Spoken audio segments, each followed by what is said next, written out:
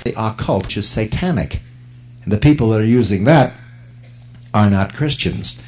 Now, there are Christians with supernatural powers, but it comes from the Holy Spirit. Okay, well, the reason I asked is because April 13th, 1972, when I became a Christian, I had just become a Christian and I had enrolled in civil mind control. And after I graduated, they tested me and I had, obviously I had psychic powers. And no, they tested you, and you may have had gifts from the Holy Spirit, which they call psychic powers.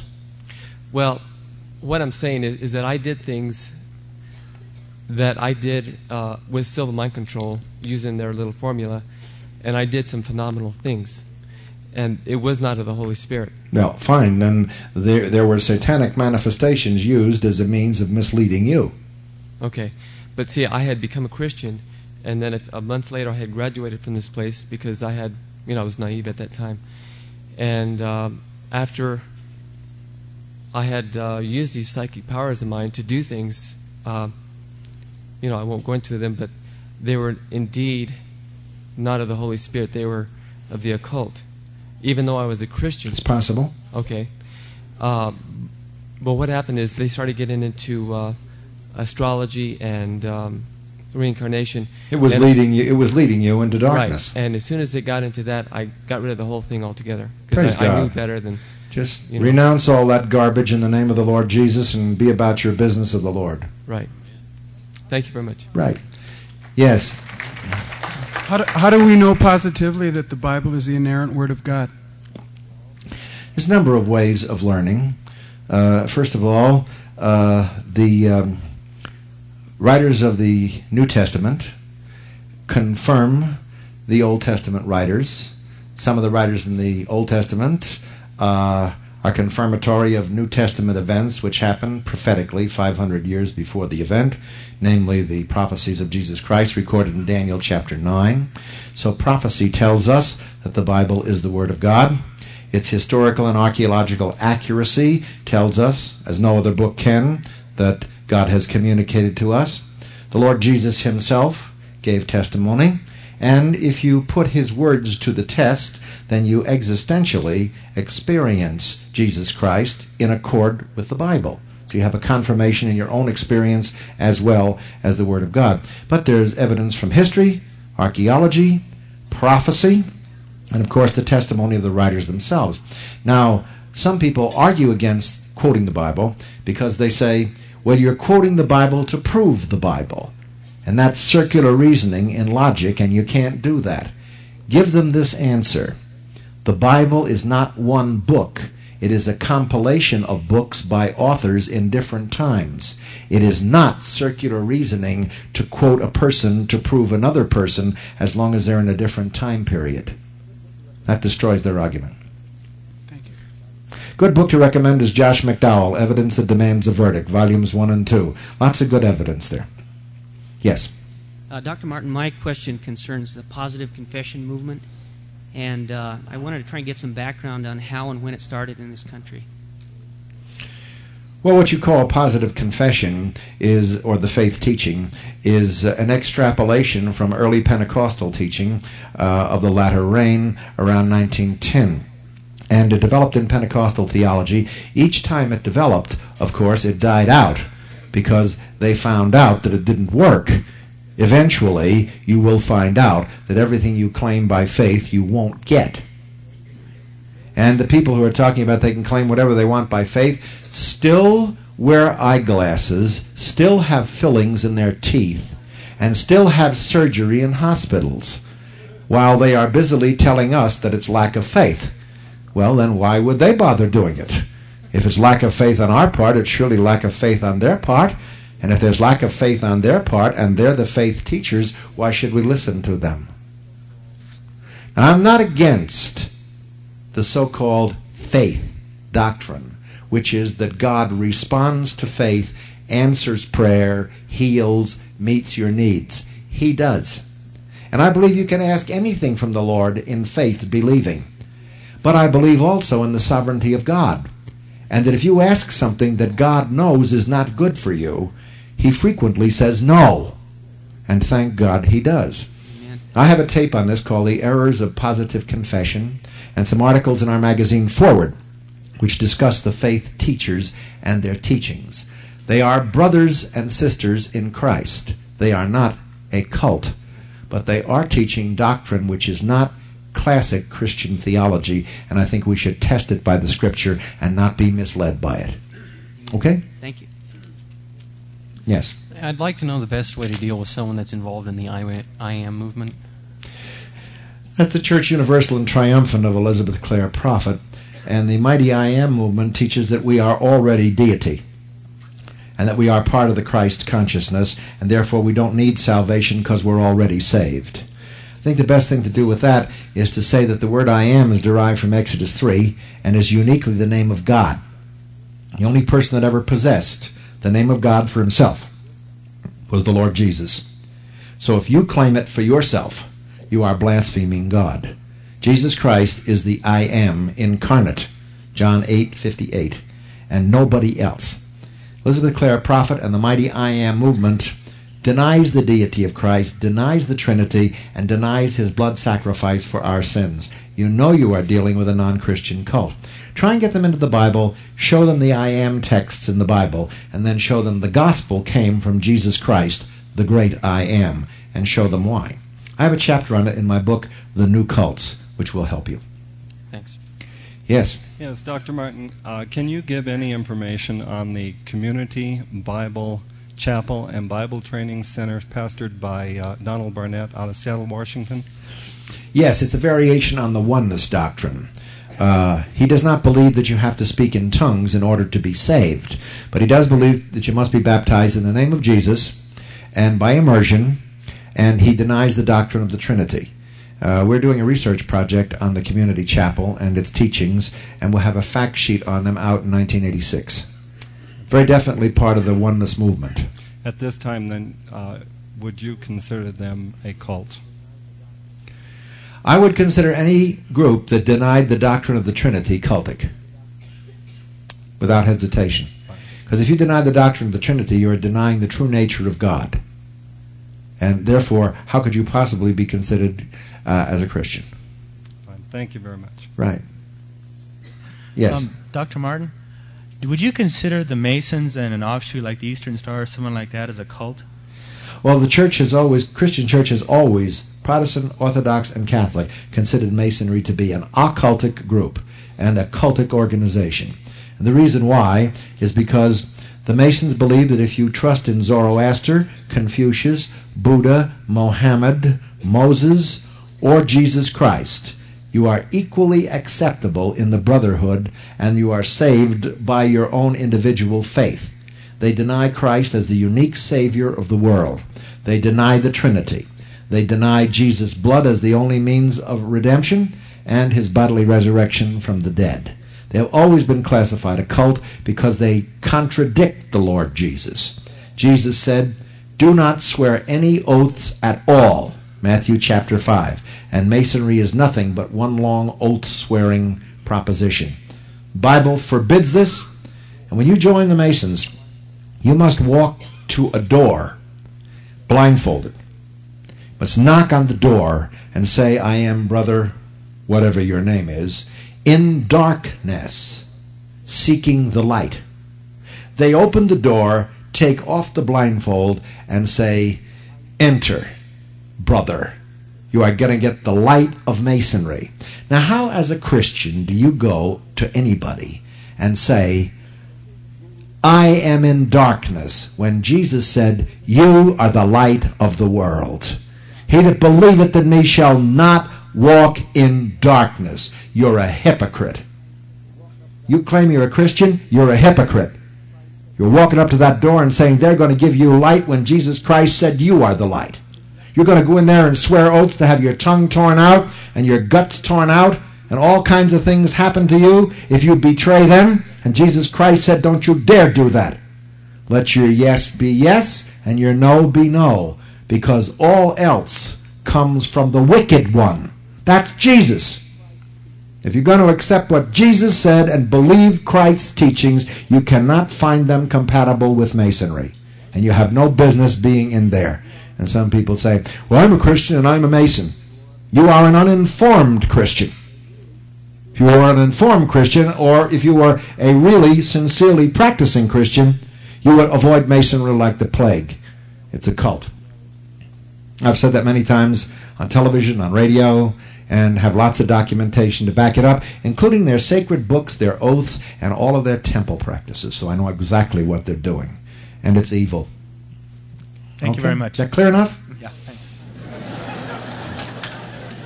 You notice how tactful I am in these matters. Scripture says, woe unto you when all men shall speak well of you. I will never have that problem. Hi. I'm glad the guy before me mentioned the oneness movement. I talked to a pastor of a United Pentecostal Church here in Albuquerque, and he said some things about the Trinity that really puzzled me. Not only did he say that the word Trinity is not mentioned in the Bible, but he said that the word Elohim, the plural form of God that's used in Genesis, also is used to refer to prophecy of the Messiah, Jesus, in Zechariah. And then he also told me that... that means nothing, incidentally. Oh, okay. Well, why is that? Just to let you know, it means nothing. Because no Christian bases his doctrine of the Trinity on the Hebrew plural Elohim. Nobody. Okay. That's the first step. And then he went on to say that that the Trinity, that they believe that the Lord rose from the dead physically, and that he also is God, but they don't believe in the Trinity, and that makes them not a cult. Well, they're a cult for this reason. You ready? Yeah. They deny the personality of God the Father. They deny the personality of God the Holy Spirit. And they teach that the Father and the Holy Spirit are only names for Jesus. There's only one person, and the one person is Jesus. Now, if you want to really upset them, take them to Proverbs 30, verse 4. What is the name of him that stretched out the heavens, that bound the wind in his fist? Tell me his name, if you can, and what is the name of his son? They say his name is Jesus. Keep reading the passage. And what is the name of his son? You've got to say Jesus again.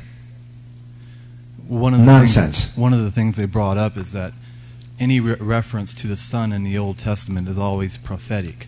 Is that true? Or? No, it's not true, because the Son talks to the Father before the Son comes into the world as a man. Hebrews chapter 1. Hebrews chapter 10. Okay. He clearly tells you in Hebrews chapter 1 that the Son and the Father are having a conversation. When he brings the first begotten into the world, he says, let all the angels of God worship him. To the Son he says, thy throne, O God, is forever and ever. A scepter of righteousness is the scepter of thy kingdom. The Father talks to the Son before Jesus becomes man. Okay. That ends the argument that Jesus is only prophetically mentioned in the Old Testament. Thank you very much. Right. First of all, I want to say, Dr. Martin, that I really love you and appreciate everything you do, and that you take a stand on the Word the way you do. Right after I got saved, the first book I read besides the Bible was Kingdom of the Cults, and it just really made 1 Peter 3:15 just come alive in my heart. Praise the Lord. Glad to help you. Oh, yeah. What's your question? My question is this. I have not been able to find a whole lot on the false doctrine of the Manifested Sons movement. Everywhere I've looked, I can't find anything. And I've got some friends back in the East and in the Midwest that are getting involved in it. It's kind of just right to our research department, to the attention of Elliot Miller, and ask him about it. You have some. He's an authority on the occult, and they've got a whole file on the Manifest Sons of God. How about the local church? Local church is not a non-Christian cult. The local church people are believers. Some of their doctrine is not in accordance with Scripture, and they have errors in their doctrine where the Trinity is concerned and the church. But that does not rule them out of the body of Christ, and it's wrong to call them a cult. Do they I think they're divisive. Mm-hmm. I think when they teach that they are the only church in Albuquerque, when the church is in session, they are the church in Albuquerque, is nonsense. And there's other things they teach which are not correct.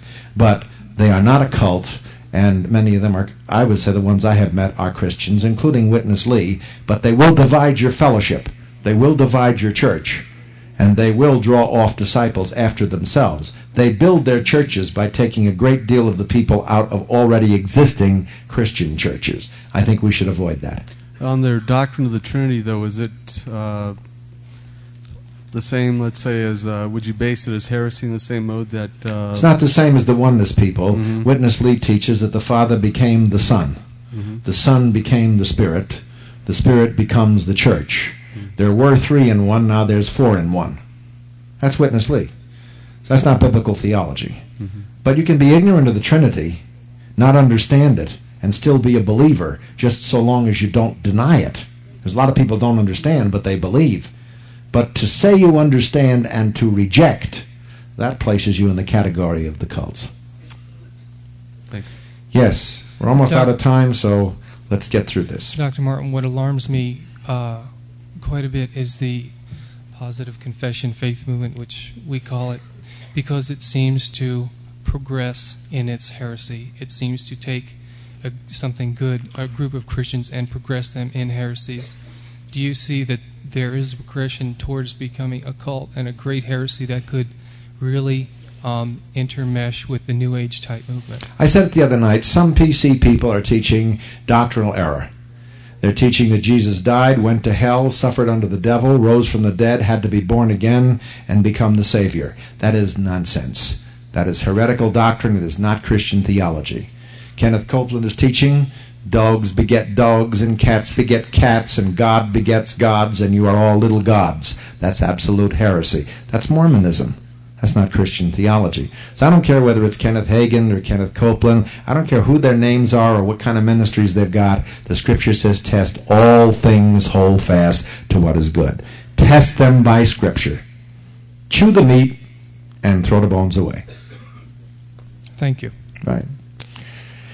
Yes. Dr. Martin, do you know anything about the Illuminati conspiracy?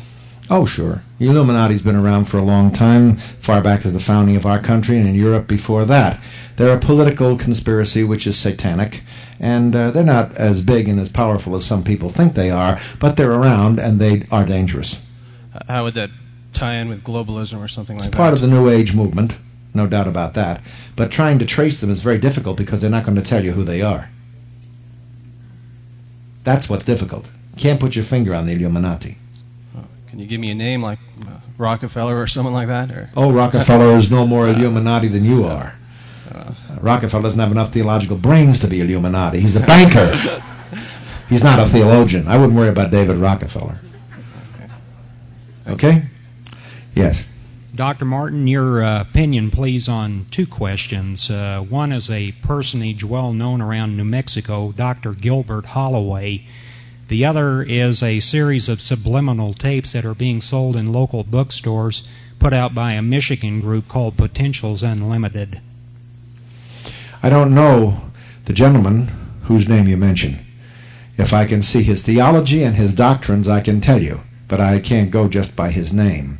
As far as the subliminal tapes are concerned, I never believe in subliminal tapes because anybody can plant anything they want in your subconscious mind, and that's dangerous. So I'd have to listen to what they had to say to begin with. And if there were subliminal tapes, I don't think I'd be too interested in listening to them. I'd like to ask them what's on those tapes first.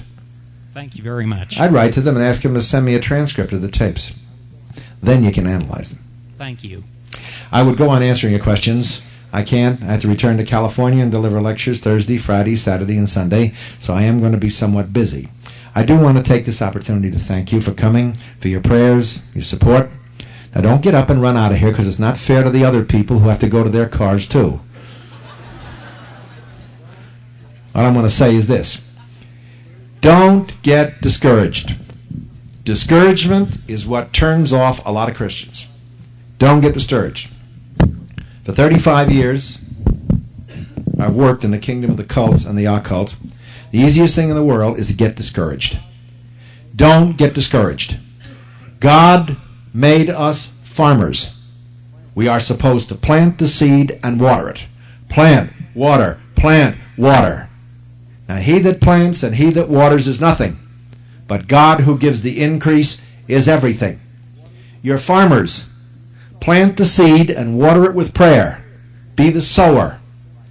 Let the Holy Spirit convince the world of sin and righteousness and judgment. That's not your job.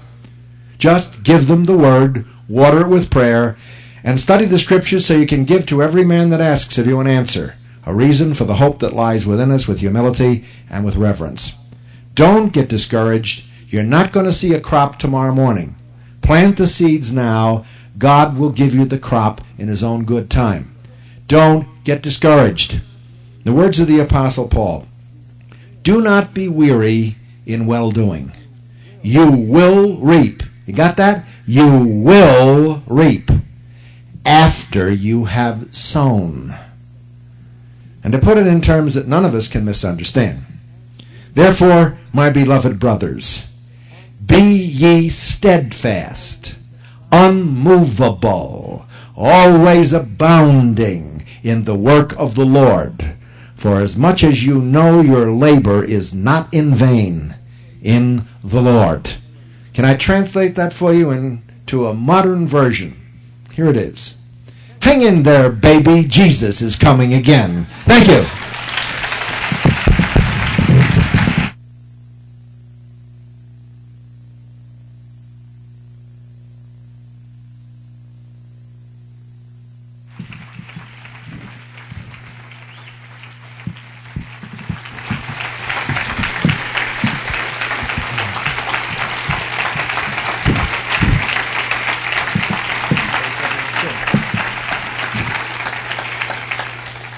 I appreciate the applause.